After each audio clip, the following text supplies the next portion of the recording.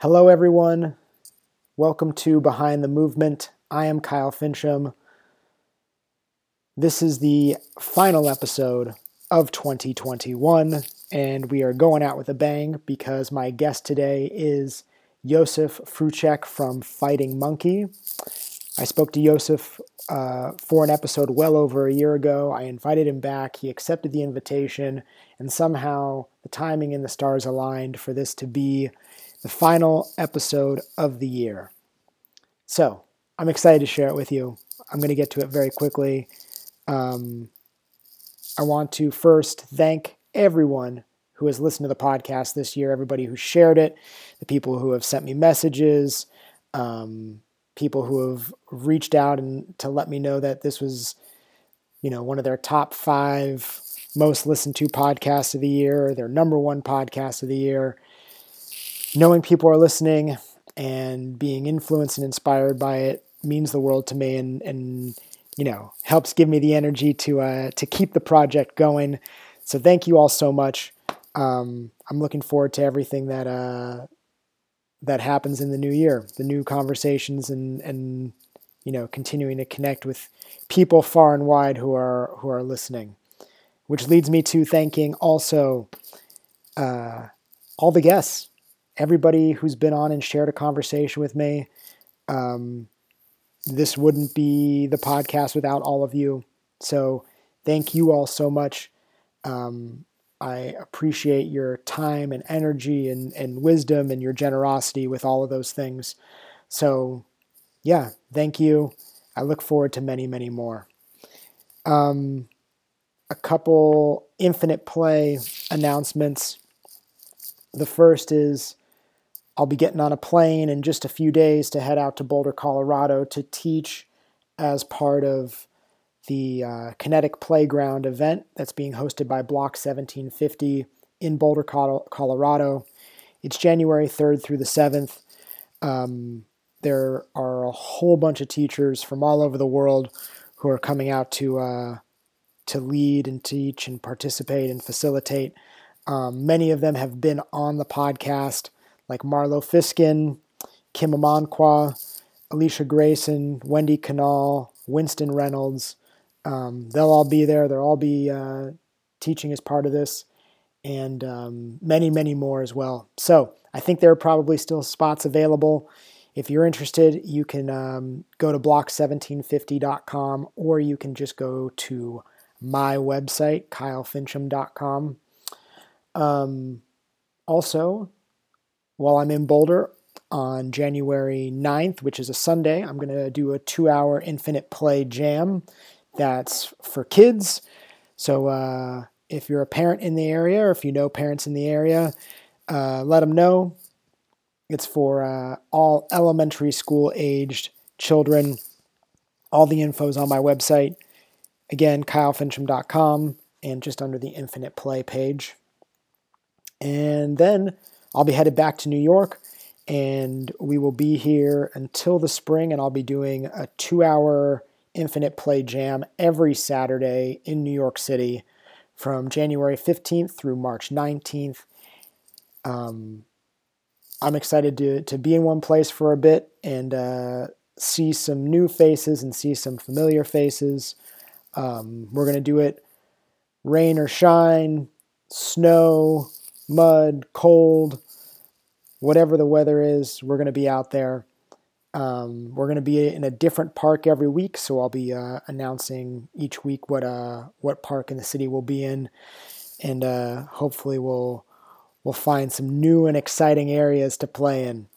If you want to sign up for that, again, it's at my website, and you can also use a promo code IPNY15. And if you sign up before January 1st, you will save 15% on your admission for that event. That's IPNY15. Great. Let's not waste any more time. Let's get to this conversation. As I said, my guest today is the returning Josef Frucek. If you're not familiar with Josef's work, let me give you a little bit of his background. Joseph has been studying under the guidance of Master Ming Wang, who's a doctor of Chinese medicine, in the internal principles of movement and their relationship to health and aging. Joseph got his PhD in art in voice and movement in 2002. Joseph, along with Linda Captania, are the founders of Fighting Monkey Practice. They are both professionally involved in art, athletics, and movement research. Since 2002, Linda and Joseph have been developing the Fighting Monkey Practice through a deep study on cross-motion analysis and with the aim to understand the principles of the human movement, communication, and the aging process. I loved this conversation. It was incredible. I've also been doing a lot of the Fighting Monkey online courses, which I can't recommend more highly. I'm actually in the middle of Linda's most recent From the Other Side classes, and can't say enough good things. They're really wonderful. So go to fightingmonkey.net and check out all the education opportunities that they have available. Let's get to it. Let's not waste any more time. Here is my conversation with Joseph Fruchek. We were talking at some time ago about theater, and that I use theater for understanding how we are as a consciousness is a very complicated term in science, right? We don't really know, and we do not really know how it arises. There are few theories. We start to understand the complex global neural network of our brains and what incredible stuff it can do. But I find something very tangible in doing the theater, right? And what I find about it so inspiring is that, when we've been more animals than what we are right now, right? With too much of conscious mind. When we were animals, we were doing more like a trial and error kind of thinking. Okay, try something.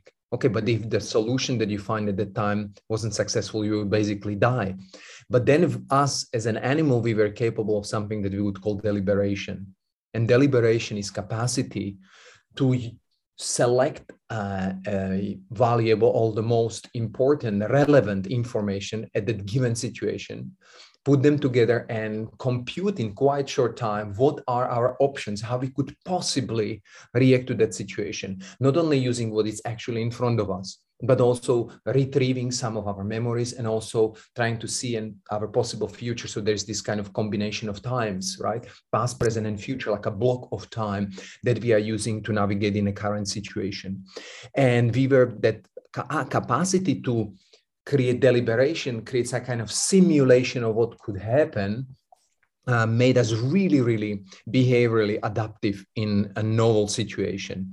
And I find it as a beginning of growth of a theater of life, I would call it, right? That you are capable of dreaming something new, that you are capable of, there is a new problem in front of you, and you are kind of echoing that problem in your mind, and you're echoing, you're twisting, and you're using different neural networks, and you come up with some novel solution that you didn't know it exists because you are replaying it in many different ways.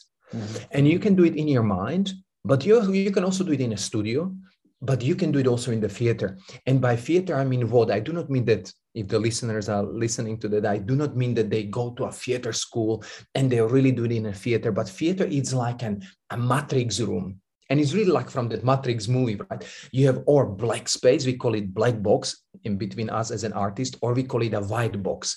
The black box is like a theater-like, and white box is like a gallery, right? Mm-hmm. And in that black box, there is nothingness. And you can say, I start my deliberation, I start my thought process, but by an idea. So you in the darkness, you say, I don't know, stone might be that idea. You're obsessed by the stone. And so you do what? You make you put a light on the stage and you lit a stone. And you're looking at that stone in that matrix space, in that black space. And then you close the light. And maybe then in that darkness, you roll that stone and you only hear the sound of the stone. Then you open up the light again and maybe you see a stone and a human. Then you close the light again and then you lit again only the human. And you suddenly start to come up with really interesting connections that otherwise are impossible to kind of perceive or project in our normal life. So this is our laboratory, our theater in our life. This deliberative process is our laboratory where we can create a world out of nothing. Mm-hmm. It can be idea, it can be piece of object, it can be color, it can be feeling, right? This is very interesting, Kyle. People ask me why you would be in Fighting Monkeys spend so much time on internal work, but through observation of nature, being in nature and studying nature, right? Why you spend so much time about understanding and feeling yourself? Because feeling was almost our first brain, like you have homeostasis. There's like a core of your consciousness. Your homeostasis is the capacity to map the entire universe of your own body. There is nothing in your body that would be unmapped, right? So it maps everything. It lets you know where is that 0 point around which you have to hold in order to stay in physiological balance, in order to be a viable organism, to be able to live. And the first way of letting the organism know that kind of higher level of consciousness above that homeostasis is capacity to feel. You do not feel so well, or something goes really not okay. There's this kind of hormonal, like your organs and your muscles are marinating in those hormones, right? Mm-hmm. So this would be like that kind of what kind of feeling we have in our life, and it kind of directs our behavior in the world. And that feeling is like a backdrop in the theater. Backdrop is like, is it blue? Is it yellow? It kind of influences your whole mood during the day. And it greatly prime the way you're going to think and rationalize about what the world is. And that kind of feeling with also this priming will probably decide what kind of information that you have perceived from the environment will be pushed through the bottleneck into your consciousness. Mm. And because you start to understand those processes, because you do this deliberative process of theater making in your mind or in the theater, you're becoming more knowledgeable about your past, about your prior knowledge. How do you look at the things that you can maybe look at them from different angles, and you have a safe environment to play with them, right? Mm-hmm. And the playfulness is somehow not present in our life so much. We need to remember that we are not chickens. Chicken within, like a few minutes of life knows everything what to do in life. But we need caregivers. We need someone who will help us to understand how to encode the world. Of course, we are primed, when baby is born, can grasp, right? So it knows I need to get engaged with the world, can suck, and has this upright reflex. I need to look how to push against the gravity. But everything else needs to be developed. And there are so many individual differences of how we perceive the world, how open we are to the world. And that is happening through play. Mm-hmm. If you deprive people from playing, they just become more monotone, more rigid, more ossified in their system of thinking, but also moving. They become knowledgeable. They say, I know, instead of I search, right? Mm-hmm. Yeah, it's like they become people with answers and not people with questions. Yes. Sometimes people are kind of comment on science that, like, what do you think science is all right? No, the science is not all right. But what science is doing is try to remove what we are for sure not true assumptions about the world. And also what is beautiful about science, like that's what we apply a lot in Fighting Monkey research, that we are happy that someone proves that our theories, our body of knowledge cannot answer certain questions, right? So then you can revisit and update that model instead of protecting that model. Oh, I have created this whatever yoga like or Tai Chi like or whatever movement like. I didn't mean those particular disciplines, but I'm just saying, knowing is really end point for everything. Mm-hmm. You need to know there's a passage for understanding deeper and deeper what's the actual universe and how it functions. What are the rules of that universe? When you were talking about, the observations that we've made in our life and then them kind of filtering through into these moments, when I look around, one of the things that I notice is that, life is so sanitized, right? Mm-hmm. And when life is sanitized and we're not communicating in all the rich ways we can with people and with the environments that we move through, our observations become limited. So the information we have is super limited. Yes, And very I nice. see that as a problem when, and I think maybe that's what you're talking about, where there, that rigidity comes from, where we don't have more of these options available. Yes, look, we can look at it like this. When we talk about, for example, in our research, we call it stillness practices. Stillness practices is not being still and meditate. Stillness practices in our research is hunting movements. Hunting movements is like we were once animals that were also eaten, right? Or we needed to observe very well the environment in order to understand nature and understand what plants to eat, how to use them, where are the animals moving, how to hunt them, how to not be hunted. And that's a beginning of not only self-reflection, but also understanding of surrounding, being kind of empty, kind of like when we stand in nature and we observe and we are quiet. When I go with my father and I observe the animals, right? I am so quiet. I stand. I do not sit. I stand. There is this connection between earth and the sky, right? But I am like this undifferentiated cell. I'm like a stem cell. So standing position for a human body is like a stem cell that can give birth to so many different tissues of life, right? Mm-hmm. And so when we are in that environment, we are learning in that environment how to approach the environment through engagement. So when you are moving in a diverse environment, you are capable of creating different angles of observation. You do not look at, like when we are learning through screens or when we are learning through books, and there's nothing bad about the books, neither about the screens, but this is like being in a gallery and observing a picture of Picasso or Leonardo da Vinci or Miro or whatever, but it's still this two-dimensional object. While we are learning how to observe changing world within which we change as well. So this implies a lot of entropy, right? There's a lot of information noise by the way we observing the world. And when you are a practitioner that is constantly moving in landscape, that is changing and notices the change and notices the change in himself, you are capable of understanding that noise is the fundamental principle for development of life. The imperfection of our memories is fundament for creation of life. When we're creating a training systems, we usually try to clean up those systems. We use protocols. We use defined pathways of learning, step 1, step 2, level 3, level 4, level 5. But there is nothing like that in nature. When there is a DNA template for development of the brain, the DNA doesn't know what should be the end result. The end result is the way, the process itself, and within the instruction that the genes they have and the interaction with the environment will define what will be the end product. So we cannot know before, and there's no blueprint.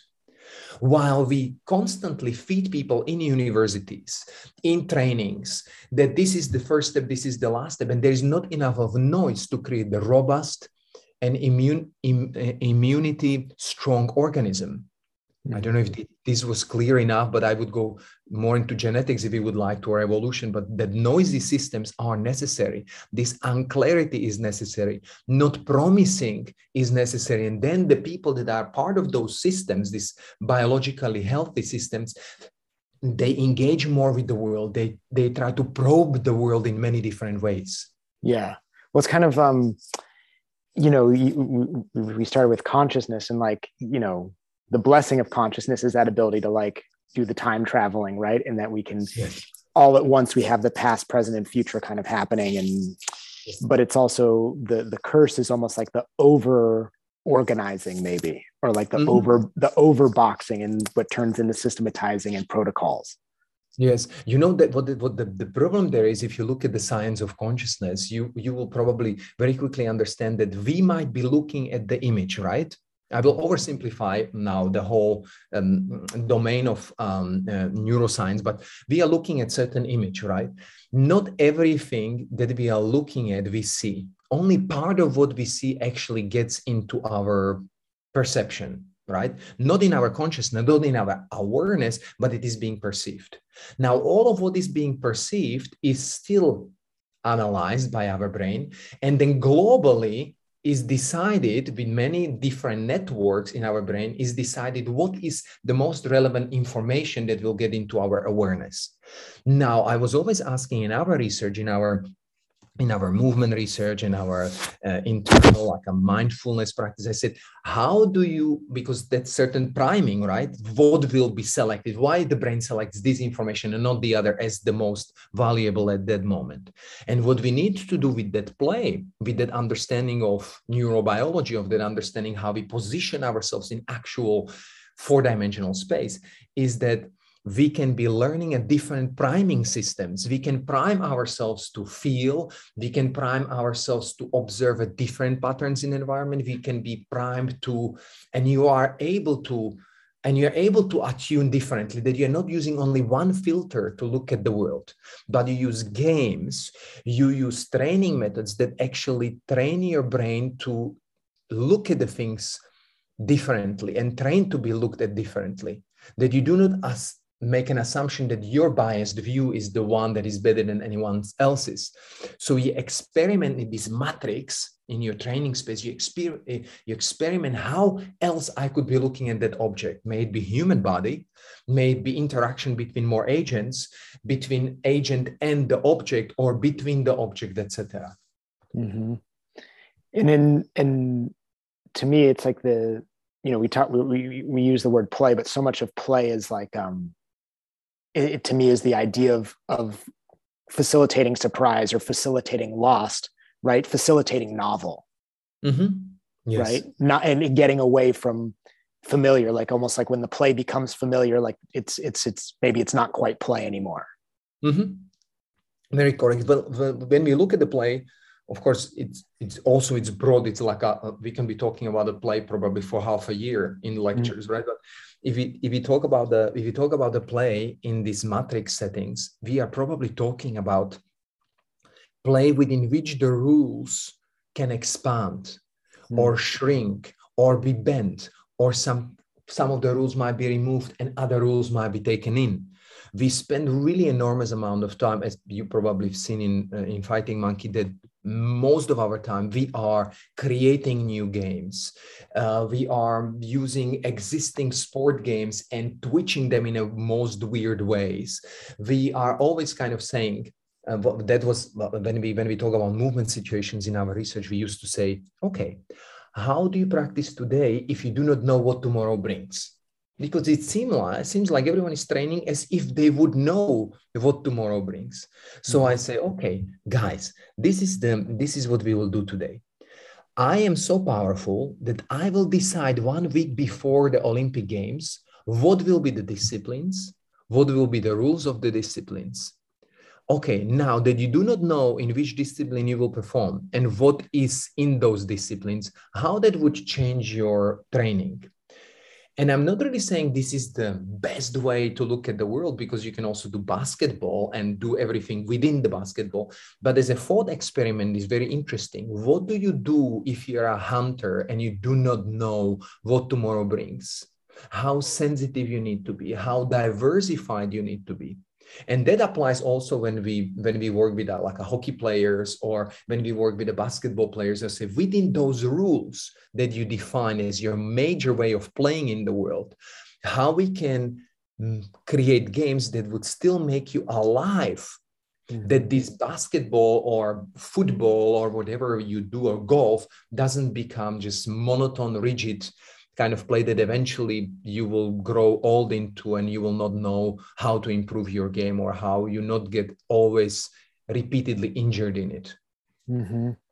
Well, that's why I love a lot of the things that you guys propose, and I'm going to distill some little pieces down. But it's like I look at a lot of spaces, and there's a lot of focus on strength and mobility and very defined kind of movements or techniques or something. And I think that they're wonderful, yes. But it I think that we made it very far by being very creative and adaptable and cooperative.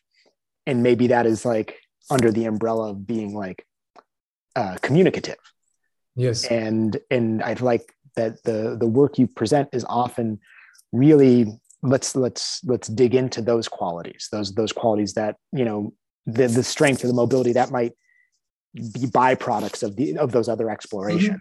Yes, look at it. Look at it like this. So you have several systems, also very popular now in the United States, where you're looking at the joint and you create some kind of articulation of the joint, kind of isolated articulation. And I do not have to mention anyone. You probably know what I'm talking about. So you have a workshop for shoulder, and you have a workshop for elbow, and you have a workshop for upper limbs, and you have a workshop for lower limbs. Well, we have probably lost our mind because there is nothing in science that could allow you to do that kind of separation. Why? Because joints have evolved in the totality of network of coordination and cooperation. Means that if something has changed in my finger, the entire architecture, the entire bow plan, evolutionary bow plan has changed because of that one change. And so you can only heal one joint if you work with the whole body. I am not saying that at some point you should not be paying more attention to one joint, but still within the connection to all joints. And I would give you maybe this example.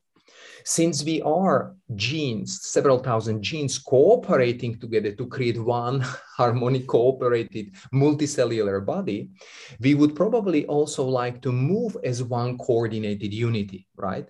And so if there is a problem, I'm not looking at that problem, because if you have a problem with the knee, most probably the knee has nothing to do with the problem that arrived in that knee, right? If you are injured knee or you have inflammation in the shoulder, I don't think the shoulder is really the cause of that problem.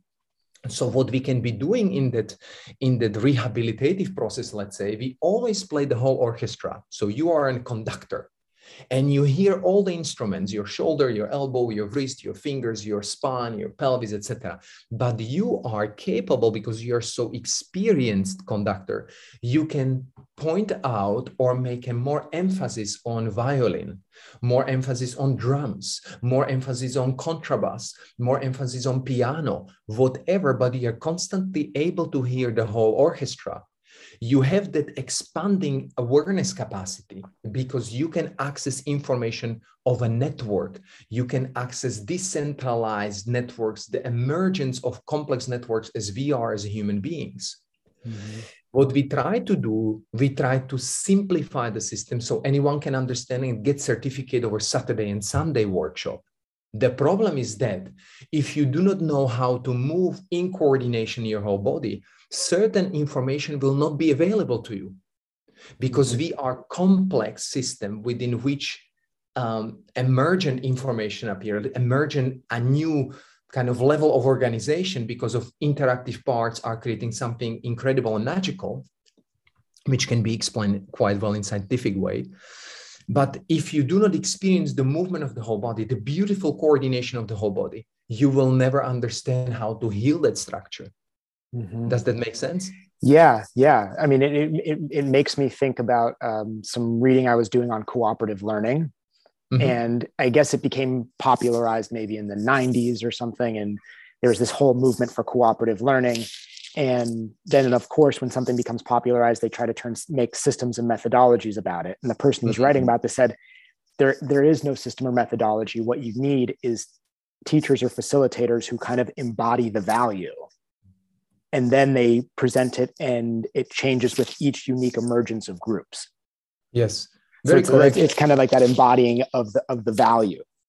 Yet on top of adding to that, you need to understand, for example, what are the algorithms that give growth to that kind of emergent systems, right? So you look at the genes, what are the instructions, right? We need to know those templates. What are the templates for movement? How we could potentially help someone to become a better athlete or move better in their life. So it's not only that I have embodied it, but I do need to understand the mechanisms behind it, adaptive learning, or how those complex this emergence could happen. So we need to know what are the templates, and then let the variability through the interaction with an environment to happen. Mm-hmm. Yes. Yes, the mechanisms are necessary to understand. Also, the templates are necessary more or less to understand. Mm-hmm. I'm curious again because we talked about kind of past, present, and future, Mhm. and someone told me not too long ago, maybe it was you when we spoke last, or maybe have been someone else talking about the name Fighting Monkey comes from, it means fighting the monkey mind. Mhm. And I'm curious about that and that idea because, again, we talked about consciousness, and to me, when I hear fighting the monkey mind, I think of this idea of kind of getting out of our own way and not always being so dependent on like the thinking mind. But I'm curious about kind of that concept. So, when we first started with Linda to kind of articulate what we would like to do, we said it needs to have a name, because once you start to teach someone, they want to not only know your name, but more or less, do you give it some name? And we thought, Fighting Monkey is really catchy name. So it should be called Fighting Monkey, right? So that was the beginning. The beginning was very innocent. Mm-hmm. Now I don't think that name absolutely represents the scope of our research, right? Mm-hmm. So now I think like FM practice, that Mm-hmm. FM practice stands for the quest for better communication, how Okay. we can learn how to communicate better. This would be the most important. And also what maybe would be important to listeners, I was, and I am still very, very interested in how to create practice that can support life. What does it mean, support life? I mean, I am interested in practice that can support anyone else's life. I do not want to pull people towards what I do, but rather allow them to whatever thrive in whatever environment and and conditions and context within which they are, the way they think. So I was looking at biology, I was looking at evolution, I was looking at the living structures, and I said, what are the prerequisites for life supporting functions, for life supporting practice? And of course, what comes very obvious is that when you look at actually biology, you understand that practice like that should have some kind of 8 pillars. And those 8 pillars are biological pillars of life supporting functions. And they are maintaining boundaries is the first one. And maintaining boundaries is, like what covers or protects the DNA, it's a membrane of a cell. Which means also your self-authorizing epistemology, your way of knowing yourself, right? So this is the first one. So every life supporting practice should give you an understanding better of who you are and how you change over time and how you can respect what you've done and how you are evolving towards the future. And you also accept that you are not perfect, but you are evolving and you are learning new. Then second part of the life supporting functions and life supporting practice would be movement, but then not I am moving, but how do I move in a most universally valid way? So how flexibly I could use that knowledge in relearning basketball or football or wrestling or whatever it would be. And it's good now that I mentioned freestyle wrestling, where we now spend a lot of time on the research, how those simple rules of freestyle wrestling cross-culturally from Africa, Mongolia, Iran, Georgia, Kafkas, and all these beautiful worldwide regions, they have very simple rules of hugging, right? And how to disbalance someone. And then you have this amazing diversity that comes out of those simple rules. And we need to understand that these universally valid rules can give a great complexity in life. And so we are studying now, what are those universally valid movements that give that capacity for a child, adult, and elderly people to kind of keep on changing and creating energy surplus for their better aging. Then the third aspect is responsiveness. So it's not only that I am in a process of knowing myself, not only that I am searching for universally valid movement, but I also need to know how to respond to changing environment, which in other words means I am a basketball player. And regardless that this is the main domain within which I work, I still need to find a freshness by which I can recognize the changes within my own body or within the play. Means within my own body, it means that I am aging, or I got injured, or I am not creative enough to be a good player. What should I do in my daily practice to respond to changes that are happening? Maybe the team is better and I need to find a new strategies. And this is called responsiveness in nature, right? Which is driven by competition, which is driven by evolutionary stable state or evolutionary stable strategies, etc., etc. Then these are the first three. And then we say, okay, how do we digest, which is how do we digest energy from the environment. Then we can be talking about metabolism. So how do we manage energy in our life? Then we can be talking about excretion, how we clean the byproducts of metabolism, right? What in life supporting practice gives you an ability to clean yourself, right? You clean your bones, your ligaments, your tendons, your organs, your mind. And then we have a growth, within which we know we cannot grow endlessly. So we talk about innovations in our practice, and then we talk about reproduction. And in our case, we are talking about cultural reproduction. So not via genes, but via culture. How do you spread your ideas and how you are able to share them, right? So if a life supporting practice doesn't have all of those biological pillars and principles, then it is incomplete practice. Mm-hmm. And also what is so beautiful about that, it's this so complex that you cannot hold it within one person. So it cannot corrupt. I cannot say Joseph Fruček have studied all of those and can embrace it all. No, it has to be collaborative endeavor within which more people are involved in creation of something that can give life. And so there are less chances that the whole system will corrupt. Mm-hmm. It is decentralized. So if I say FM research, FM practice, life supporting practice for better aging and more graceful aging, then I say, don't worry, I am not alone there. There are many feedbacking mechanisms that will check if I would be abusing my power or my knowledge in any way. Mm-hmm. What do you think then when it comes to, because I agree, I think that, it's all about collaboration. I think collaboration is a huge priority, but in the world that we are in and a lot of the cultures we exist in, mm-hmm. everything is super competitive, and it makes that collaboration very challenging, mm-hmm. and causes hiccups in that. And I don't know that it's actually a question, but just kind of adding to the mix of this conversation. It makes total sense. If we cannot exclude competition and irreducible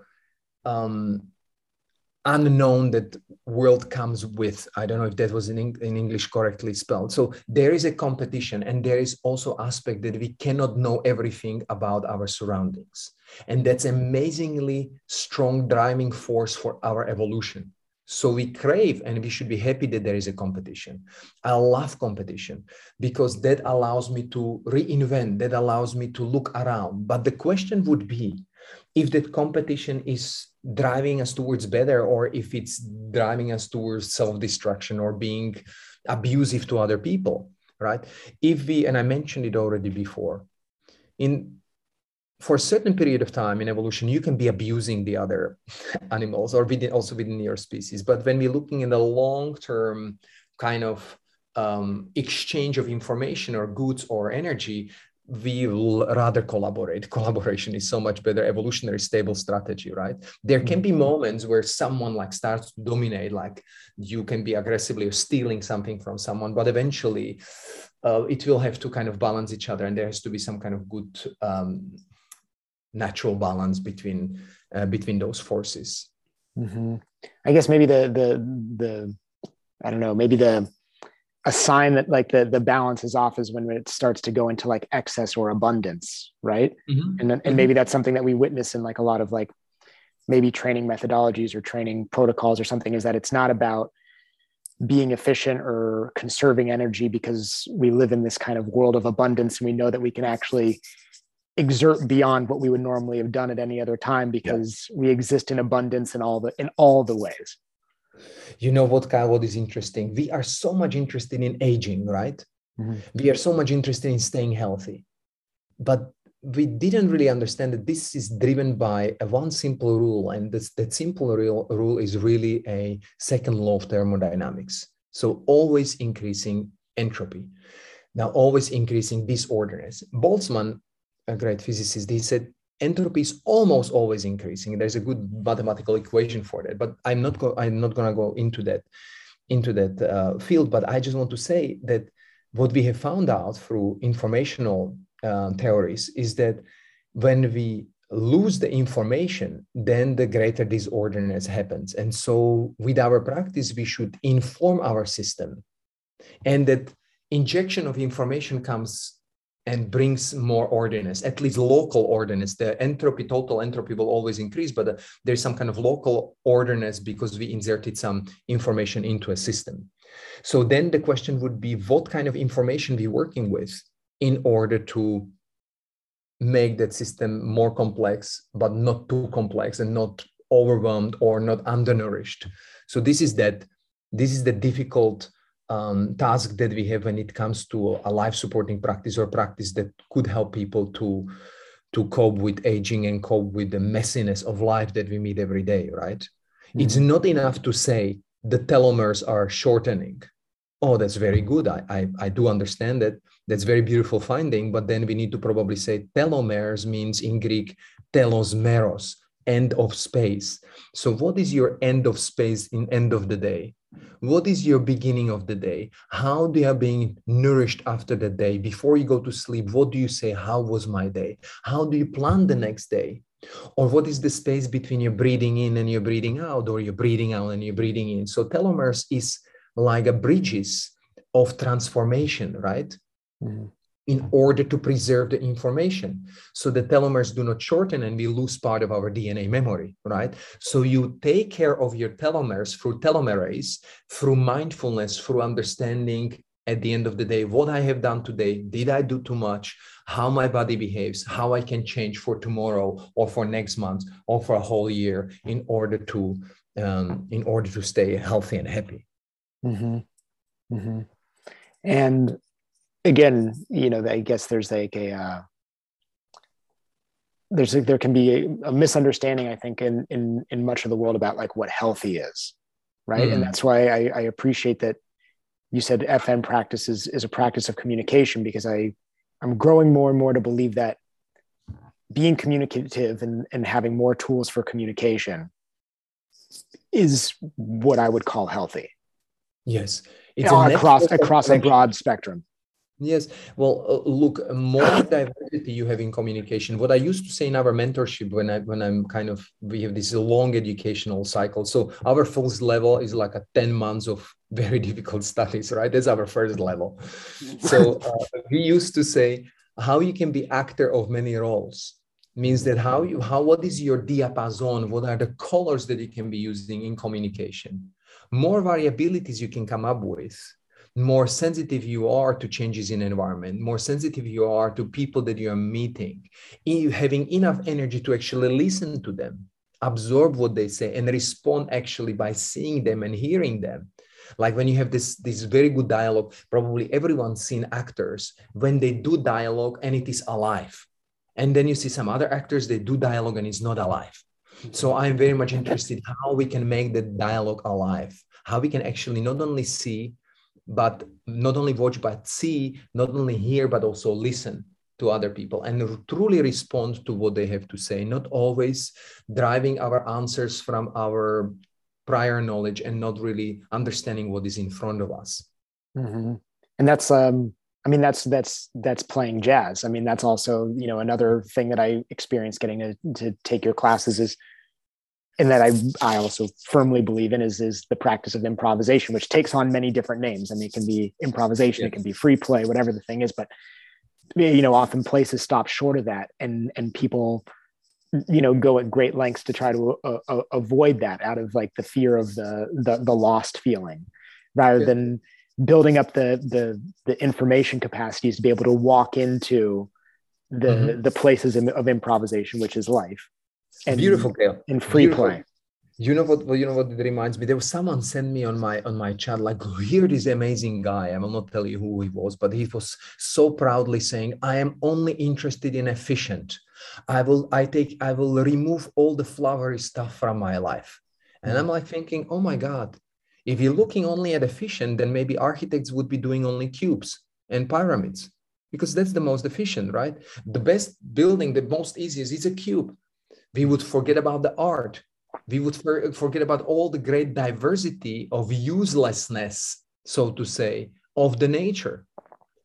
There is certain efficiency, but how we look at efficiency through many diverse ways. We can be, depending on our Bauplan, depending on our architecture, depending on the constraints, depending on the context, we can come up with many different variants. And that doesn't mean that someone is more flowery than someone else. We just have to accept that we are different, but always someone claims that they know better than the other.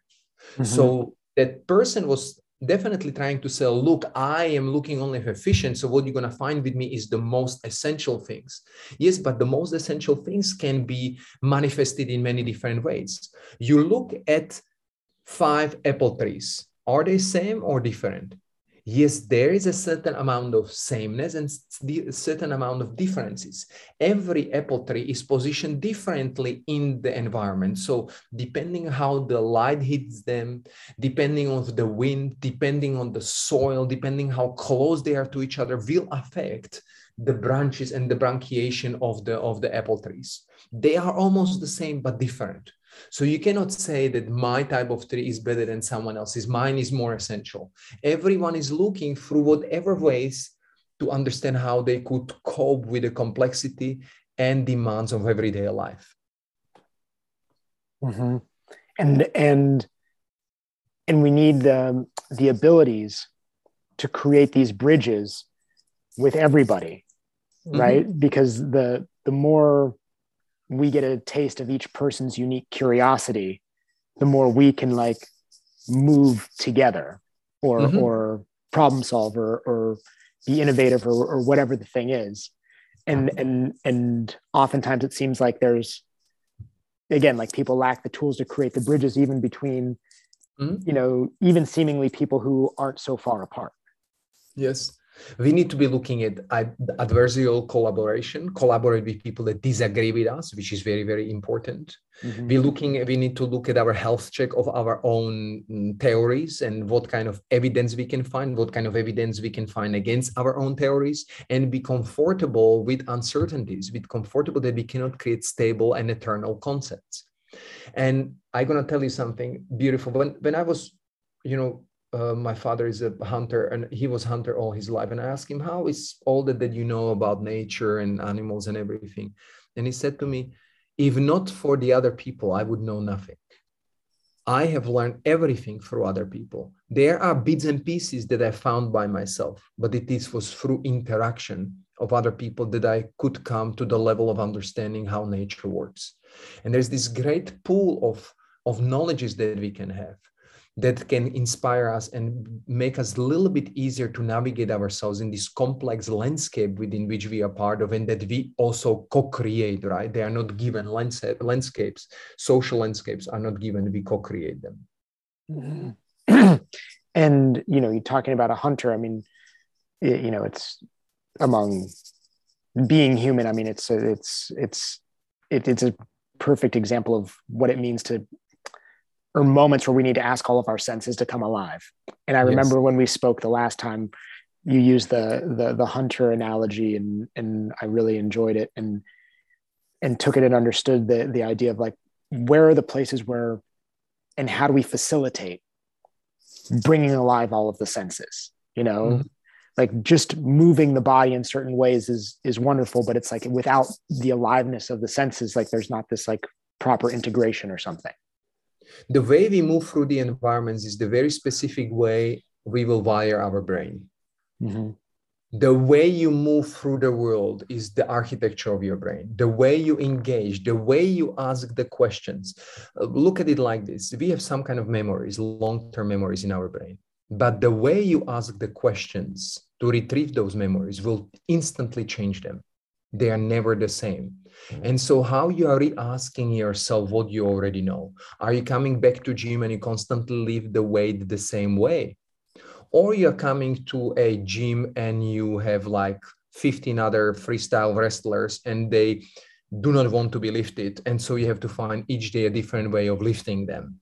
One doesn't exclude the other, but I'm asking your prior knowledge. How do you challenge your prior knowledge? Always reading the same books, same type of the books? Are you trying to confirm that you know something? Or you are also looking for conflicting evidence? Are you looking for the dialogue? Are you looking for the testing of your knowledge?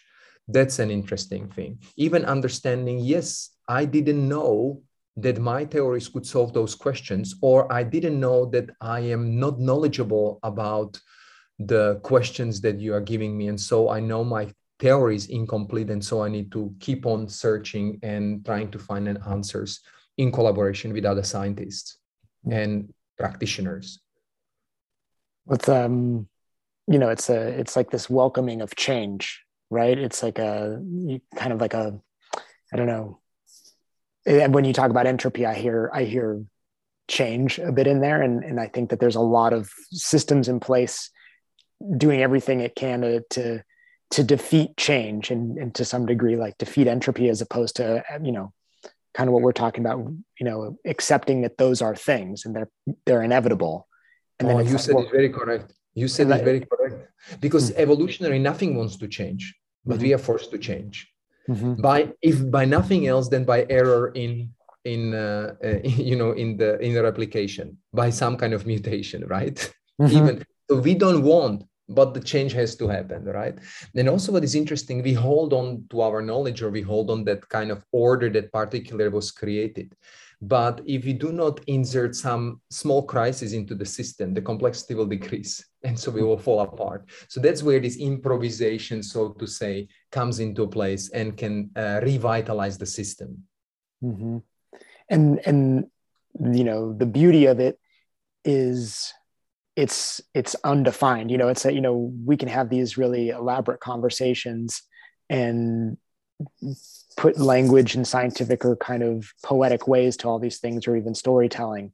But it's never quite enough, to my understanding, to like capture the things that really matter. We can't always articulate in words, and that we have to be like open to the idea of being like, well, I'm just going to jump into scenarios where things are going to happen. Whatever I learn, I might not be able to talk about it. And when I try to talk about it, it's probably going to be a fraction of what actually happened. Beautiful. What we sometimes do in Fighting Monkeys are kind of cognitive games, and I will return back to the theater, and I give few examples. So there is this what I was doing when I was younger. I was working with one artist. His name is Sebastian Prantl, and he came up with that idea. He said, we meet and we're gonna create a show. And he would not define what the show is about. He would not define what would be the space. He would not define what would be the costumes. He would not define what would be the text or a movement or anything. He just said, these are the 10 people that they meet. And we start to make a performance in a sense of live performance, right? So he would say, let's start now. And he would be letting us go for 1 hour. And then he would say, stop. And then he would say, let's repeat. So it's like an evolutionary process. And through that evolution of those cycles, you slowly start to formulate, that group of people start to formulate a certain message. Something gets settled, something gets more stable, some elements are becoming more fluctuating. But it is so adaptive system that when someone got sick for 2 weeks, nothing was affected, because it was so decentralized knowledge, so self-assembling system, that when someone got sick, it just changes its configuration, and it could change its configuration constantly because no one was directing it too much. So it's like an evolutionary game in the theater. It means that we cannot say that we really improvise, but we are capable of saying that story in a million different ways. If half of the group would miss, some of the agents would take the part role of those missing people. And this would be a very beautiful explanation, evolutionary, like how our brain works. If one neuron dies, your memory is still intact, right? Because the information is stored in a network. Now think of the airplane. In airplane, you have a certain wiring. If something goes bad in that wire, the airplane goes down, right? It will go down. So you need a double wiring. But we are so much smarter. The brain is so much smarter. Neurons are dying all the time, but your memory is intact. Yes, something might be changing, but it is there and it still functions. Look at that noise. Look at that complexity. Can we replicate that complexity while we are training? Why we are always ticking the box? Why we are always stretching in the same way? Why we are lifting the weights in the same way? What do we think that does good to us? You know what? We're doing it because we try to find an order in a very chaotic world that we cannot embrace. We so badly try to control, but we need to understand there is nothing to control. There has to be a certain sense of control and prediction. Otherwise, we would be falling into chaos, right? And we would be feeling very insecure. Kids, they need to know what is their program. They need to know that someone cares of them. But a certain aspect of unpredictable, certain aspect of probability, certain aspect of not knowing, certain understanding the rules they change is very, very important. And I just find in my life so many people that assume that they know or they found the best thing and are not engaged anymore in discussion. They just know that this is the best way for this. Especially in athletic world, we always say, like if these athletes taught the training that way, this is the best way to train also ourselves. But you do not understand that sports is the best way to abuse the young athletes. When someone gets injured, he's not sent to a coordination trainer. He's sent to a strength conditioning trainer. But I don't think really the weakness brought them into a trouble when they have injury in their joint. It is usually the coordination that brought them into a trouble. Maybe coordination within their own bodies, or maybe coordination between what they do with the others, or coordination between sleeping and activity, between coordination of their nervous system and their other system, etc. You probably understood what I tried to say here. Mm-hmm. And again, that's kind of just continuing to play to things that we can define and then the attempt to control and box things. Yes. And it leads to this idea of happiness really, and joy. And I think that, and I've read things that really the feelings of joy and happiness are on the other side of creativity. Right. And creativity is so kind of rich in novel and surprise and uncertainty. And, I think it's almost like we're led to believe that by boxing something, that happiness is there, but it might be closer to that place of the unknown. Yes, we've been trying that kind of principle in actual space. So we were asking people to work with the wooden blocks that are well defined, like a Bauhaus blocks, like a clear shape, geometrical shape, and move them around. And then we were working with unstable objects. So we were rolling things that are more like an egg shape. And what kind of effect it has on psychology of the bodies, psychology of composition. And the beautiful thing is that cube is an object of rationality, right? Mm-hmm. And an egg is something that you put the egg on the table, and it's most probably going to roll off and break. Mm-hmm. But that egg, that instability of an egg, that needs always to have some kind of attention so it doesn't fall off the table, is that gentle attention that is required to bring life, if that makes sense. Cube you can abandon. You put somewhere a cube, it's always going to be there.